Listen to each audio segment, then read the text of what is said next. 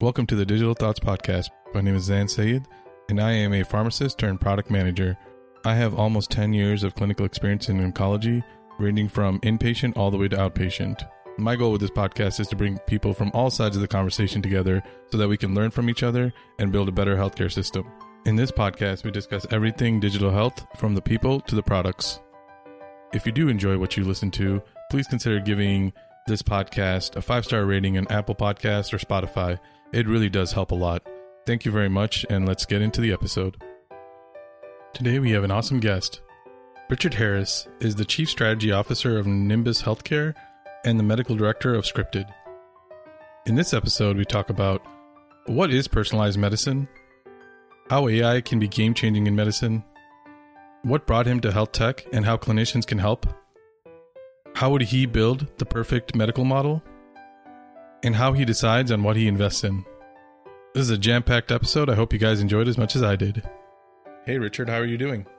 I'm doing well, Zane. How are you? I'm doing great. Hey, so for people that don't know who you are, do you mind giving us a little background about yourself? Yeah, absolutely. So whenever people ask me about what do I do, it's kind of like, well, this is a tough question to answer because by training, I'm an internal medicine physician and pharmacist, but that's not what I do now. Nowadays, I do consulting. I work with health tech startups and supplement companies. I also work and do public speaking. So I'm a professional speaker. I do investing. And then I have two main software/tech startups. One is Script Health. We are a SaaS platform for pharmacist prescriptive authority. And then the other one is Nimbus Healthcare. We are a direct-to-consumer precision medicine, personalized medicine company in the hair restoration and hormone optimization space. Very cool. Very cool. You're definitely a glutton for punishment, huh? First at PharmD, then MD, now you're in startups. Like, none of that is the path of least resistance, I should say. No, I always like to take the path that no one else took, and I always like to inflict as much hardship on myself as possible just to make myself grow and challenge myself. And actually, when I started my first business, it was a functional medicine clinic. I was working nights at a major hospital, and then I was also about to start my MBA. So that just kind of shows you the stuff that I like to do to myself. Yeah, no, I mean, I think that's also like a common theme, not like that level of masochism that you're inflicting on yourself. But I mean, I think there's a common theme with people that are successful is they constantly are pushing themselves and making themselves feel really uncomfortable and pushing themselves to the limit to just grow and just be better in the end. I completely agree. You know, whenever I was at the lowest point in my life was when I fell into the comforts of being a physician. You know, I had a 300K salary a year. I had nice clothes and all these lavish vacations and all that kind of stuff. And I was miserable, absolutely miserable. And it wasn't until I started to change my mindset and look at what do I really want out of life and not what do I think I'm owed, but what can I earn out of life, that things really changed for me and set me on the path that I'm on now. Yeah, no, that's kind of similar to mine, my journey as well. I just felt like I was just clocking in, clocking out, getting a paycheck and not really helping or doing anything that I really sought out to do. And that's kind of why I took the path I did. But I would love to learn a little bit more about Nimbus and Script. We can maybe start with Nimbus first. You kind of said it was for hair loss and male hormones, but do you want to go a little bit more into that? Yeah.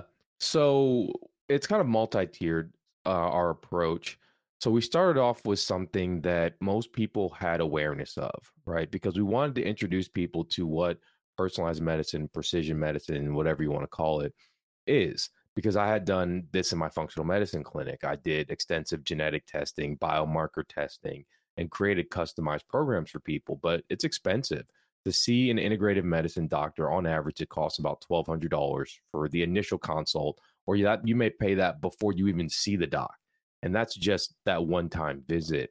So we wanted to take that model, that personalized touch, and apply it in a way that everybody can understand. And so people ask me, why hair?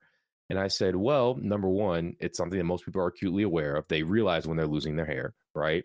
It's not like prediabetes or hypercholesterolemia or hypertension where most people don't feel anything.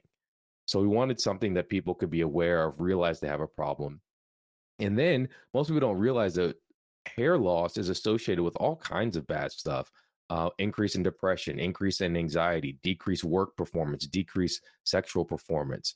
And in fact, androgenic alopecia or male pattern or female pattern baldness is associated with increased risk of cardiovascular outcomes. So when I started to look at all of this, I said, this is a great gateway. And so we're going to introduce people to personalized medicine. We're going to get them feeling better about themselves.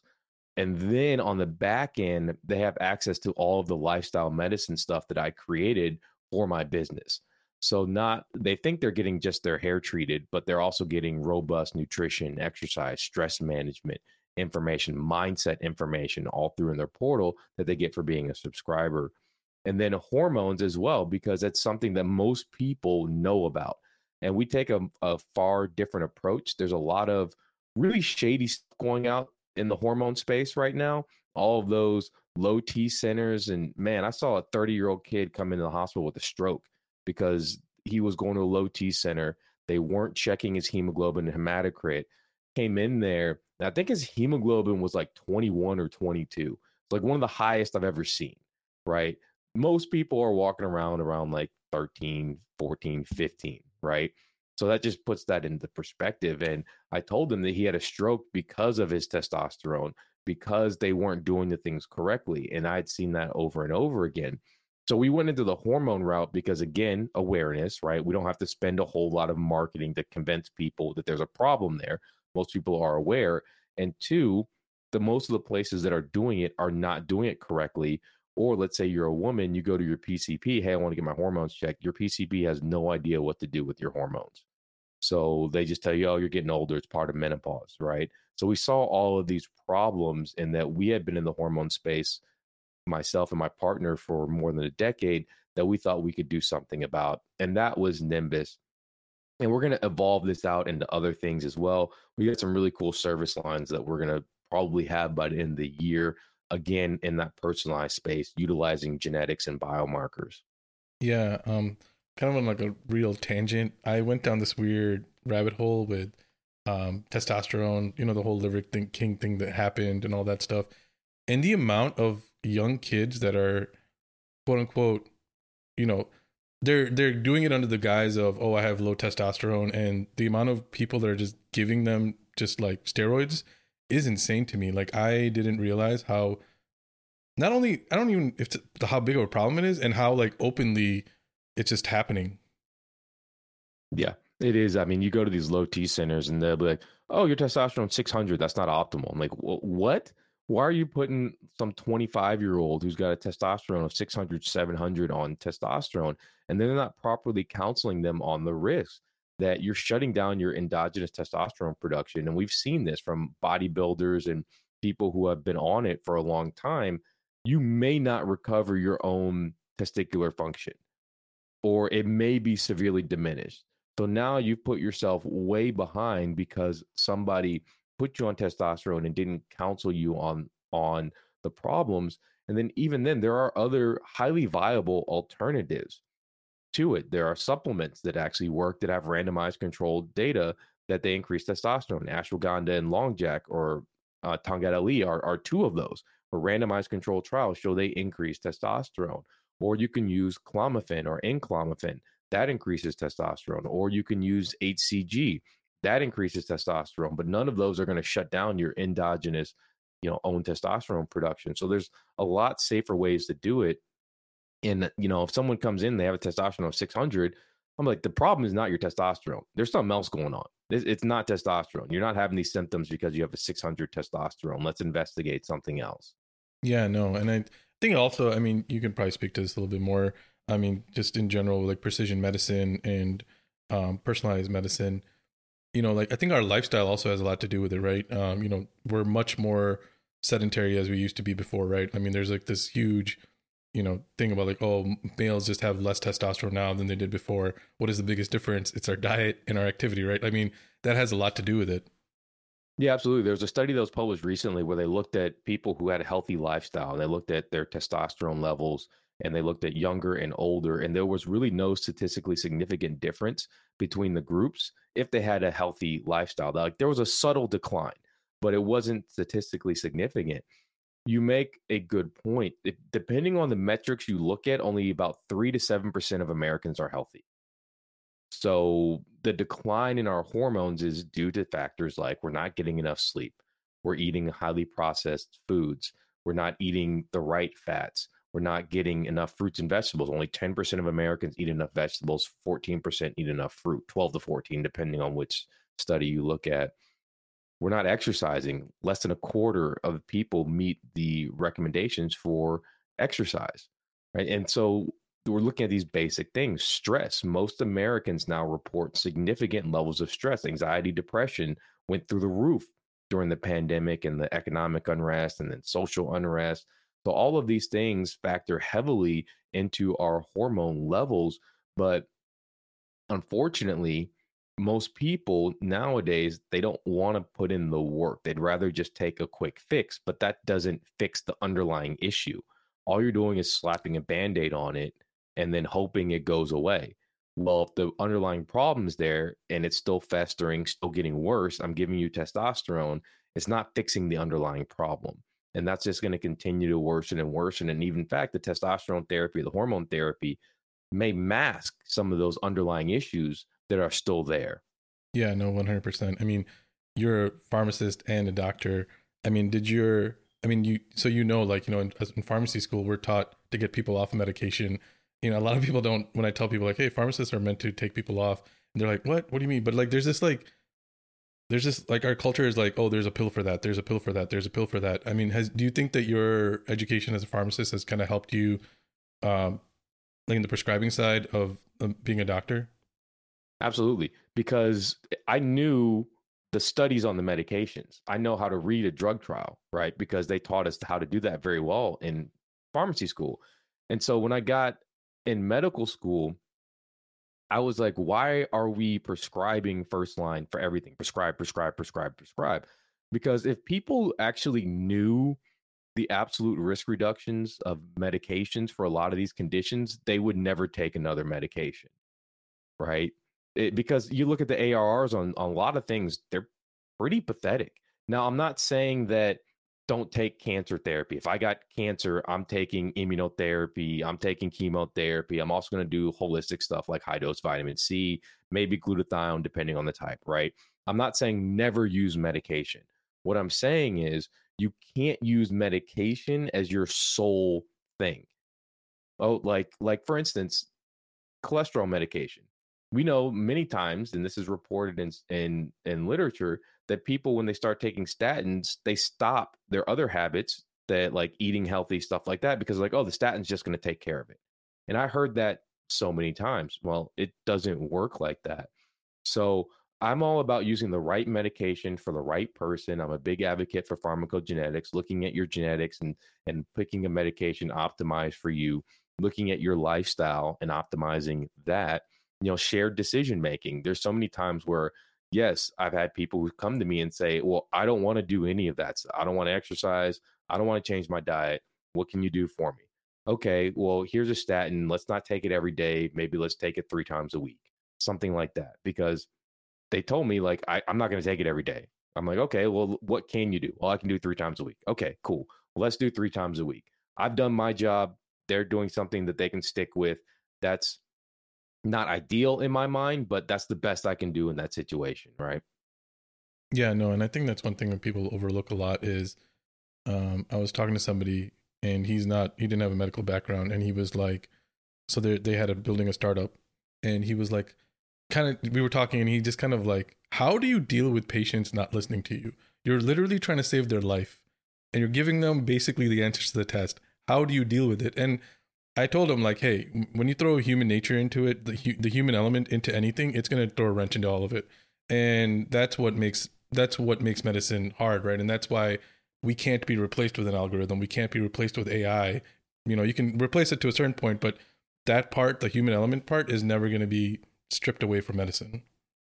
Yeah, I'm actually super excited about what AI could bring to medicine, because AI is going to be able to integrate a lot of these risk factors and data super quick And then I can look at a printout that just says, okay, this person is high risk for this, this, this, and this. You don't have to worry about this. This person is not showing high risk for this, this, this, and this. Okay, cool. I'm going to work with this person on a plan for the things they are high risk from and say, these are the things you don't really have to watch out for right now.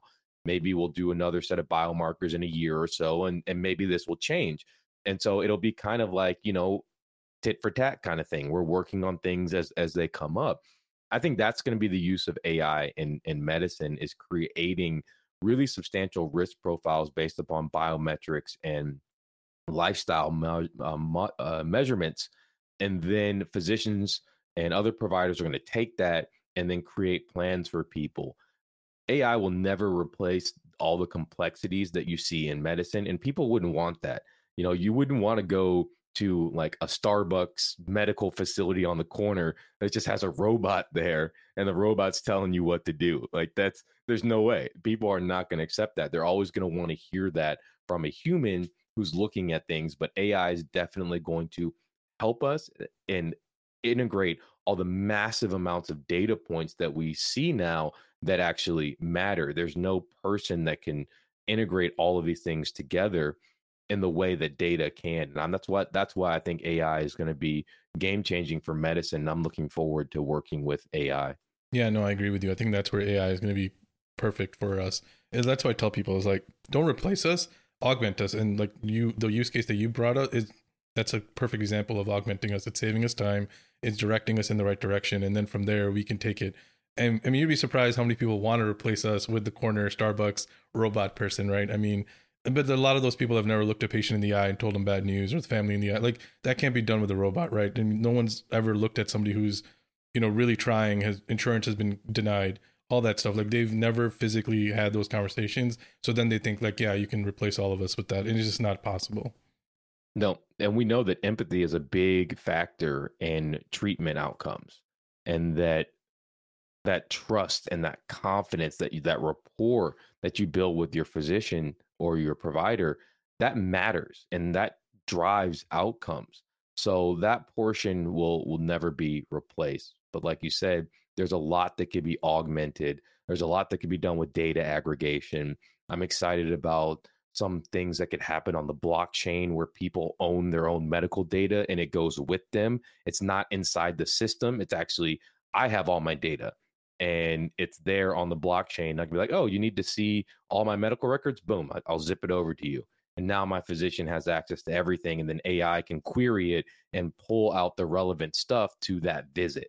That's the future that I envision for medicine, and I'm excited about that. Man, you just put a smile on my face, because that's like my thing. Like the startup that I was building was I wanted to create kind of a cloud-based system where patients control their own healthcare data. For me, patients owning their healthcare data is a huge thing, but yeah, I do believe with you. Like I think that's like the use case for blockchain is being able to house your data and give access. And also, you're able to see who's accessing your data when they're accessing it. And then on top of that, for me, like I've worked in oncology my whole career, having people, their data is being used in all these studies and they get nothing out of it. So these people are being crippled with debt and they're being used. I mean, yeah, obviously it's helping other people, but why shouldn't they get something from it, right? Something that can help them either subsidize their therapy, get some money to pay some bills, because the reality is a lot of these people quit their jobs just so they can go on Medicaid, just because they can't afford anything and they have to wait and all these things. Or I've talked to patients that have put their house on mortgage, but that's completely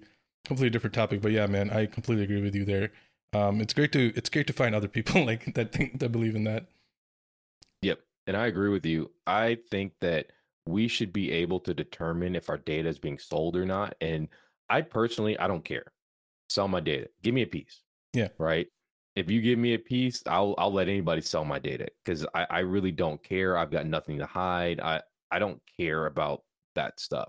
But I should financially benefit if you're financially benefiting off of my image, right? And my likeness. It's basically like an NIL deal for sports, right?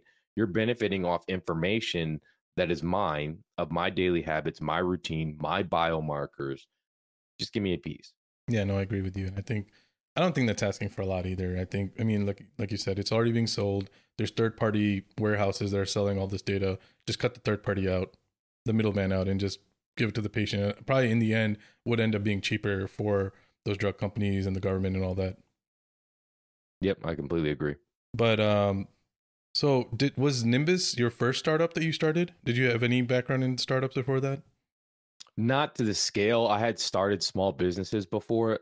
The first four small businesses I started all failed, and for numerous different reasons. The first one was actually in residency. It was like a fitness website with some blogging information, and it just didn't work. And then the second one was an educational consulting company. We did social emotional learning. We created a 350-page curriculum.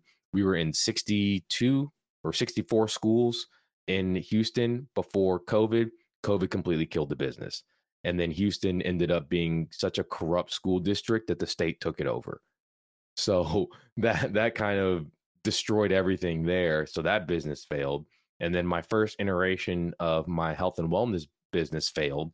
And then the second iteration failed. And I just kept iterating until I found what actually worked, and then took all of that IP and then put it into Nimbus. So Nimbus and Script Health were the first like real startups raising, pre-seed, seed rounds that I had been part of the management team. And before I got involved with those, I had been consulting for companies who had gone through that. So two of my clients raised significant amounts of money. One raised 3.5 million in a seed round. Another client just raised 10 million on a Series A. And so I had that background before working with these companies in a consulting capacity.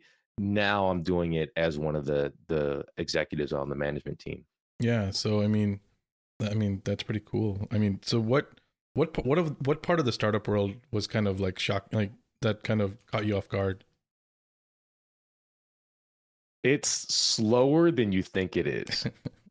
Right? Everybody thinks when you start a startup that things are happening lightning quick, like lightning fast, grow, and all this stuff is happening super fast. It's really not. If it's happening that fast, you're probably doing something wrong. You're probably going to skip stuff. You're probably going to miss stuff. So things moved a lot slower than I thought they were, but they're still moving a lot faster than what I saw when I worked in, conventional pharmacy or conventional medicine. Yeah, no, yeah, I do agree with you. I think people have this like vision of a startup, like things are changing on a daily basis. In some cases, they might be like, but like for the most part, like it takes time to develop an app. It takes time to develop all these things. You're kind of waiting on the people to kind of get the ball rolling. I mean, the pivoting, but like you said, you're still moving faster than a traditional like, company or so. Do you like the startup world? Obviously, I'm assuming you do. I love it. So my plan is we plan to have exits at Nimbus and Script Health eventually, right? That's the plan. Once that happens, I would still never go back to the conventional stuff. I would just look for the next startup either I could advise for or join the management team, right? That would be kind of what I would do going forward. Yeah, no, yeah, I like the startup world a lot too. But since so let's talk about the other startup that that you're part of, Script Health. Could you give us a little more information about that one? Yeah, so Script Health was started by James Lott and Jimmy Papadakis. They're the co-founders. James, I met through LinkedIn, and he was actually looking for a PharmD MD. And the reason he was looking for a PharmD MD was because he had started this startup, and it was early on, and they wanted to create a software for pharmacists to exercise prescriptive authority, but it's more than just an EHR. It's intake, it's marketing, it's CPA management, and right now we're working on billing and coding in the software as well. So it's really that end-to-end turnkey solution, kind of like a pharmacist prescribing business in a box. And so I was really interested in this because actually a company that I had in 2017, we looked at this problem, but we were way too early. So I had already thought about this problem for, about 4 years before I'd ever connected with James. And I had a ton of material already done. So when James approached me, I was like, oh, this is perfect. I've already thought about this problem. I've already diagrammed everything. Let's get to work. And so my role was advising for business development and then also with creating all of the clinical protocols. So all the protocols are me and my team. We've had some interns come through. We have a scripted academy because I thought CE would be important. Some of the states require CE for you to start prescribing for certain conditions. Some don't. But I thought it would lend validity to the entire movement if there was ACPE. I believe that's right, ACPE, right? The accrediting organization. If there was approved CE for pharmacist prescriptive authority. So that's Script Health in a nutshell, and it's been really cool and really rewarding. There's one patient testimony that we use that this patient needed an EpiPen, right? And she called up her doctor. Doctor said, "Well, it's going to be 3 months till I can see you." And she's like, "It's almost spring. This is prime B in allergy season. Like, I have to have this. This is life-saving medication." So she just happened to be at our pharmacy, and they were participating in Script Health, and she said, "Oh, fill out this information, so it'll come to your phone. Scan the QR code, fill it out, and if it's okay, I can actually prescribe an EpiPen for you." So she was able to pick up her EpiPen and her naloxone for her mom right there at the pharmacy without seeing a physician, and she was so grateful. And that's the essence of why we started Script Health. James tells a story of he had a patient who had asthma and was having an asthma attack in the pharmacy. And he said, "I literally have life-saving medication behind me and I can't give it to you." Right? It's just that was heartbreaking for him. And so that's why he started the company. I joined the company because we know that primary care is dying. There's not enough money in it. Primary care is usually a loss leader for groups, right? Only 7% of all the healthcare spending goes to primary care. There was a study that was done recently that showed the primary care physician would need 26.7 hours per day to provide guideline care, right? Impossible. It's impossible. It's predicted that we're going to be somewhere around 130,000 physicians short by 2034. Up to half of them are in primary care. I think it's going to be worse than that because most people aren't going into primary care. Because I could go specialize and double or triple my salary in 2 or 3 years. There's no other opportunity on the planet outside of maybe trading or something like that where you can double or triple your income in 2 or 3 years. So I joined because I see these problems. I see this primary care gap, and 93% of Americans live within a couple miles of a pharmacy.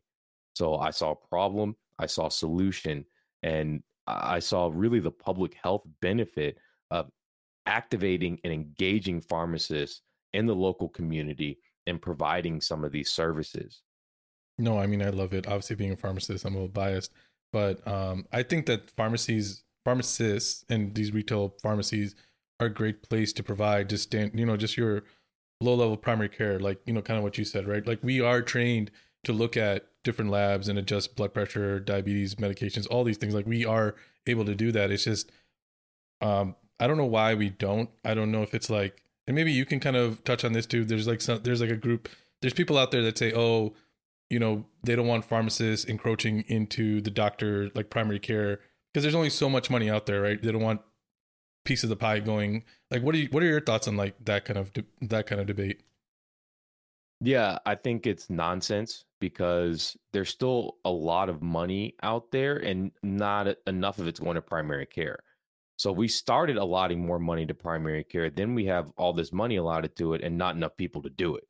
So that's the first issue, is getting better access for people to have primary care, because we know the statistics are very clear.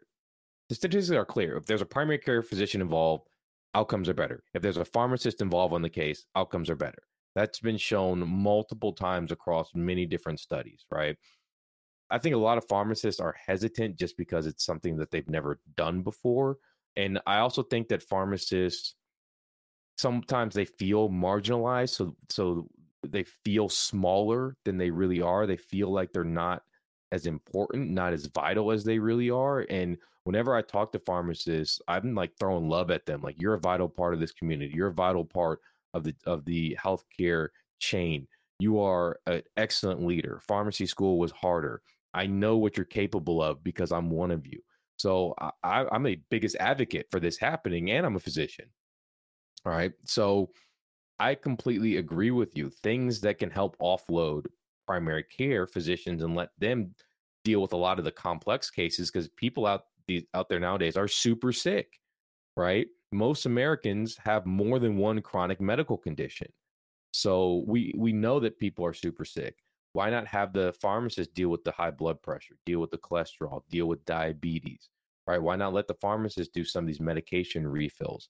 Let them do asthma and birth control, things that have well established protocols, well established guidelines that we're all taught as pharmacists, right? We're not asking to put a bunch of diagnostic gear, CT scans, and all that kind of stuff in pharmacies right now. We're just asking for, okay, people have a diagnosis or they have an acute condition like cold sore, strep, flu, something like that. Let's get these people access. Yeah, no, I could not agree with you more. And I think that it's needed. I mean, like you said, I mean, most people are closer to a pharmacy than a hospital. Like where I, one of the reasons why I wanted to start what I wanted to start was because of access. I mean, people would be on an ambulance for 3 hours to come to our hospital. That to me is ridiculous, right? I mean, and a lot of it could have been stopped if they were able to just get access and get treated for that pneumonia or whatever, flu, whatever it happened to be that turned into full blown something else. Like if their diabetes was better taken care of, then they're not losing a foot. I mean, there's like so many things that require, I think people take for granted that, there's so many people living with high blood pressure, diabetes, like in their day-to-day life, but they don't really realize how bad of an effect it has on the body overall. Like over time, you're literally killing yourself faster than it needs to happen. And if seeing your physician, your primary care once a year is not going to do it. It's not going to help you any at all. Like you need more frequent follow-ups, and you need more frequent, and like a lot of these patients, they need more hand holding. They just do. And the way our system is right now, it just doesn't allow for that. Mm-hmm. And that's part of the integrative care, right? So if I had to design an ideal healthcare system, physicians would be diagnosing and overseeing the team. And then I would diagnose a person. I'd have a pharmacist on board who specializes in medication therapy management and pharmacogenetics. They would look at their genetics, they would talk to them, and the pharmacist would select what medication that person goes on. And then we'd have meetings, right, where we review cases. Pharmacists could review and follow up and deal with medication issues. Physician is triaging and adjusting the overall plan, right? I think that's a great model. I also think it's very, very important that clinicians start to think like entrepreneurs, and we don't have enough touch points. You mentioned that. If you have someone come in for a yearly visit, that's it, and that's all you see them, that's not enough touch points. If you have a patient with diabetes and you're seeing them every 3 months, that's not enough touch points. So on average, a visit is 7 minutes. You see them 4 times a year. That's 28 minutes you're spending with somebody. That's it. That's less than a sitcom TV show to manage that person's serious medical conditions. I mean, just saying that out loud, that sounds bonkers, right? It sounds completely bananas that that's what's happening, but that's what's happening. And so one of the things I realized early on was I needed to provide actual literature and references and things like that that people could follow once they left our visit, right? And that they could consume that content on their own time. Because we think that people are remembering everything that we say when they're in the visit. They're not. There was that recent study that I think was almost over half, 50 or 60% of people forget their diagnoses and medications when they come out of the hospital. I very rarely ever see patients take notes and when I'm in the room, and I know they're not remembering stuff. So I've stopped even saying stuff really, and I just write it and send it to them in a message, the important stuff. That way I know they can go back and look at it. So these are some of the things that I think are very important, and I'm glad that you touched on them. Yeah, and I tell people, I would say like 90, I mean, you can probably speak to this a little better than I can, but I would say 90 to 95% of your healthcare is outside of like our controlled four walls. So like, if you think about it, like we are only seeing them, like you mentioned, for 28 minutes for a life-threatening disease, even though people are living with it. It's still, diabetes is still a life-threatening disease, people. And they're not going to remember things. I mean, there's so much jargon that we throw out. We're not really great. I say that we as a community, as medical professionals, are really not good at communicating. I was reading the study where more than half of the country reads at a 7th grade level, and only 2% of the country reads at like a what they call like a really high level, which includes like people like us. And like, so like if we're communicating to like just 2% of people, we've literally lost 98% of people.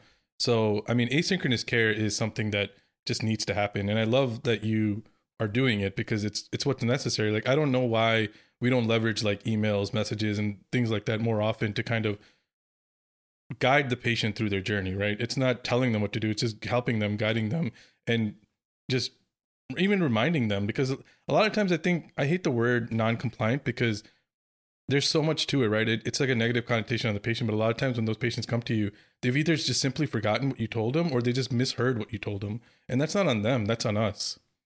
Mm-hmm. Yeah, most people don't know why they're taking a medication for what, and they also don't know how serious, hypertension and diabetes and high cholesterol is. It may not be in that moment, but we're talking 10, 15 years from now. If you don't take care of it now, that's when it's going to show problems. I kind of wonder this question, like, why did God make these things this way, right? Like, these diseases are not immediately fatal because people are so bad at looking in the future. Like, most Americans don't even have a savings account, right? So we know that people are really bad at doing this. And now these diseases, they think a heart attack comes out of nowhere. No, that process is 15 years in the making.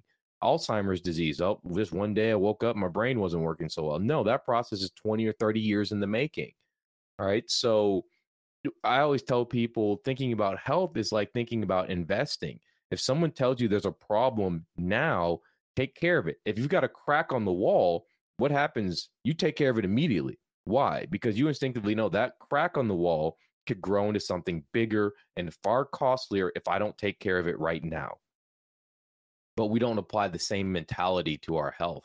And I think that's because we've done a really poor job of getting people to think about their future selves. Whereas the investing community has done a great job of getting people to think about, hey, put some money away, save here, do this. I think we need to have the same mentality as we talk about health. No, I completely agree. And I think a lot of it has to do with you just don't see like diabetes, you don't really see hypertension. And then also with modern medicine kind of, getting as good as it has, like people are just living with these diseases, right? Before, 50, 60 years ago, people were literally dying, right, of all this stuff way earlier. Now people are living for a long time, and it's just like, oh, it's okay, I'll just, there's a lot of medication for that, I'll just take it. But like, it's not, like I tell people, like, if you can take care of it now, the end of your life is going to be way, way better than if you don't take care of it now, right? I mean, it's sad. Like, I'm not saying that I'm the bastion of health. Like, I need to work on myself as well. But it's just like, I just think it's because people just don't see it. It's like cancer, right? When people hear the word cancer, it's like cancer is still to this day attributed with death, right? One of the things that people are most scared of with cancer treatment is not necessarily like the nausea, vomiting, how bad they're going to feel. It's hair loss, because it shows everyone around them outwardly like, hey, I have cancer, right? But like diabetes and like hypertension don't have that stigma attached to it. Yeah, that's a great point. And that's why I'm a huge fan of using technology and monitoring.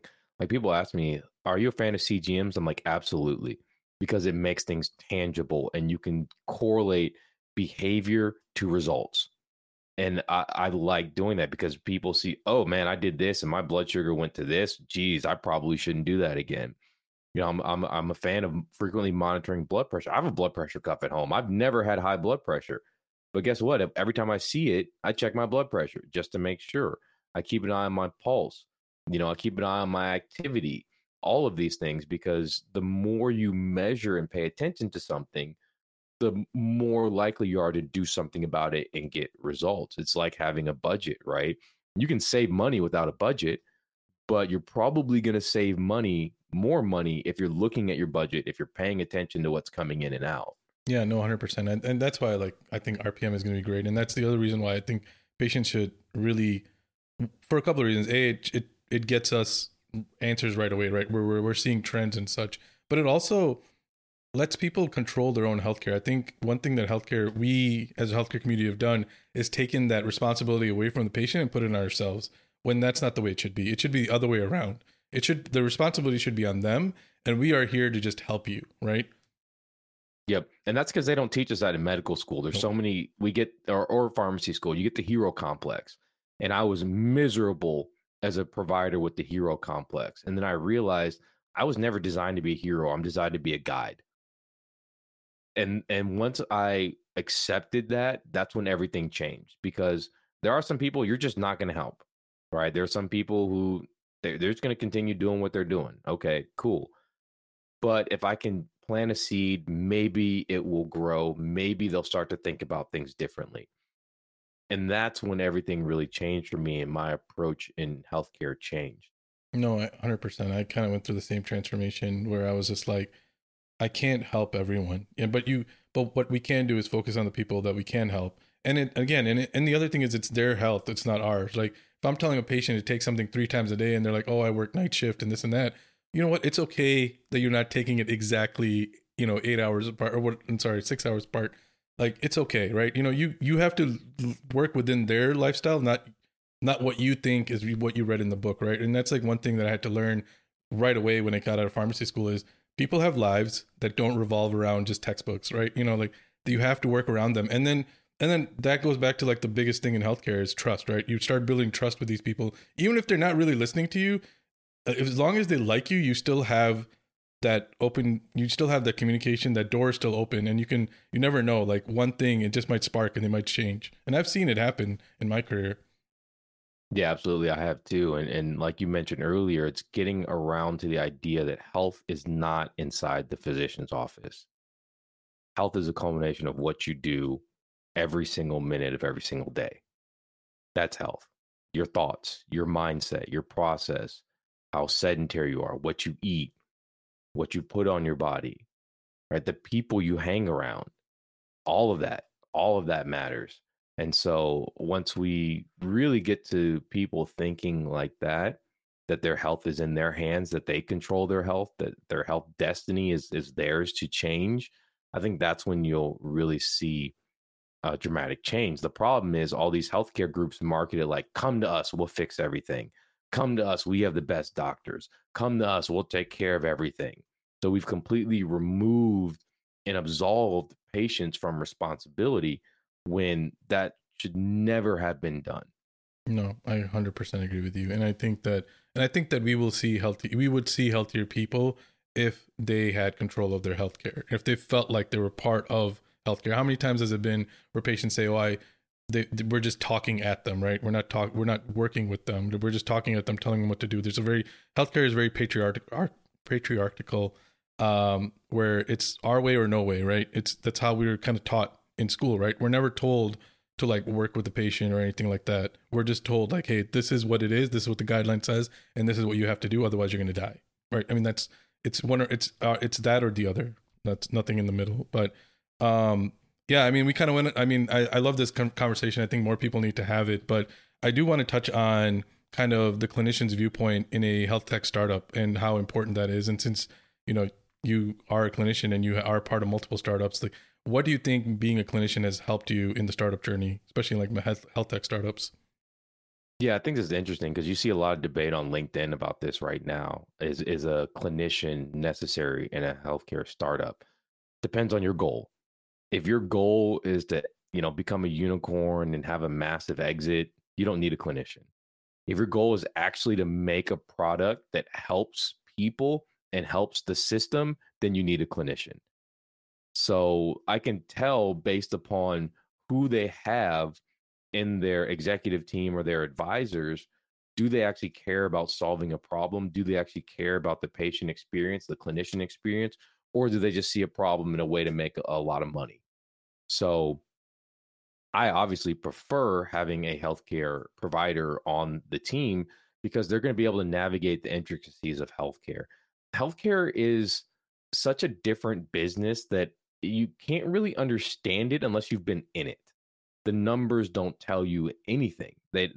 they don't tell you the patient dynamics. They don't tell you the heartache and the struggle and the problems that you have when you're on the ground and you're working with large teams of people, right? Most of the time you have to realize as an internal medicine physician, if I'm taking care of 20 patients and I've got 5 patients in the ER, I may be working on any given day with 100 plus people, having multiple different interactions and multiple phone calls. That just doesn't happen anywhere else, right? So you need someone who's been there, who's done that, to really make sure that what you're building isn't just some nice shiny new toy, but it's actually going to improve outcomes, whether that's for the patient, whether that's financial, whether that's for the provider. And ideally it should be a solution that improves outcomes for all of the stakeholders involved. Yeah, no, I tell people that there's three things. It's like the holy trinity in healthcare. You either have to save them time, give them time back, make them money, or save them money, and patient outcomes. And patient outcomes should always be mixed with the other ones, right? That should always be your number one thing. And then after that, and I think that having clinicians on board kind of magnifies like, hey, what are we actually doing here? Like you mentioned, are we just here to make money, or are we here to actually help people? Because healthcare is not about making money as much as people are. I mean, right now people are really trying to make money and all this stuff. All these businesses are coming in, but we all got into it for various different reasons. But majority of us stayed here because we wanted to help people. And I think that's what a lot of these startups, I mean, Google, Amazon, all these people have failed miserably in public because they just never understood that. And they're continuously coming in. Now Amazon is just buying it, whatever thing they can just to kind of make it work. But I completely agree with you. I think that, and I never thought of it the way you said it. I think the way you said it is perfect. And I think that's what I'm going to start telling people when they say, oh, we don't need a clinician. I'm like, well, okay, fine. If you want to make money, that's fine. But if you really want to help people, you really need somebody like us in there. Yep, absolutely. But yeah, and then you also said that you do some investing. So what kind of investing do you do? What kind of investing do you do? Like pre-seed, like angel investing? Are you part of like a VC type thing? Yeah, mostly angel and pre-seed. So when I started getting in the consulting world for these startups, I would hear about, oh, so and so's, raising friends and family round or pre-seed or something like that, right? And I would look at it, and most of the time I would jump on as an advisor and an investor. So I only invested in projects I felt like I could help, and I did that because then I could really understand what was going on, and it means that it was a problem in an area that I knew. Right, I didn't want to invest in things that I didn't really know what was going on or whatnot. So, it's not like a big shop or anything like that. I think I've invested about $200,000 in the last 3 or 4 years, right? And into 4 or 5 different health tech startups. So, nothing big. If it works out, right, and I hit on 4 out of 5 of them, then okay, one of the things I might do in the future is actually start up a shop, right? Because then I have a track record. Not only did I advise these companies, I invested in these companies, right? So that could carry some momentum going forward. So we'll see what the future holds, but it's an option that I'm considering. Yeah, no, and so you've kind of been like everywhere. You've started it, you've been advising, and now you're investing. You've kind of seen all the avenues of it. In terms of the investing side, there's a lot of health tech startups that kind of are trying to figure out like, is the VC route better, the angel investing route better, or do we just bootstrap? I mean, I have my own opinions on this, but like, what do you tell health tech startups? It depends. To me, the number one thing there is how fast do you want to grow? Or maybe it's not want to grow, it's how fast do you need to grow? Because sometimes it's you need to grow fast because you have competitors or things like that, or market forces are not ideally in your favor to grow slowly. In that case, you're going to need people with deep pockets, right? If you're in a situation where there's not a need to grow fast or you don't want to grow fast, then you can be really selective with the capital that you bring on. Right. I think a lot of times what I've seen is people will bring on the wrong capital partners, and that's just a death sentence. If you're bringing on partners who in your incentives and your vision aren't aligned. So again, like most things, I don't think there's one best strategy. There's you have to pick the route that's best aligned with your business model and where you want to go. Yeah, no, I agree with you there. And so, like, is when you're investing in a company, is there something that you're looking for specifically outside of? Because I'm sure, like, there are companies that you could have possibly helped, but you were like, I don't know if this is the right thing for me. Yeah, I didn't the number one thing was, what problem are you trying to solve? Most of the companies that I've invested in, I saw that problem when I was working in healthcare.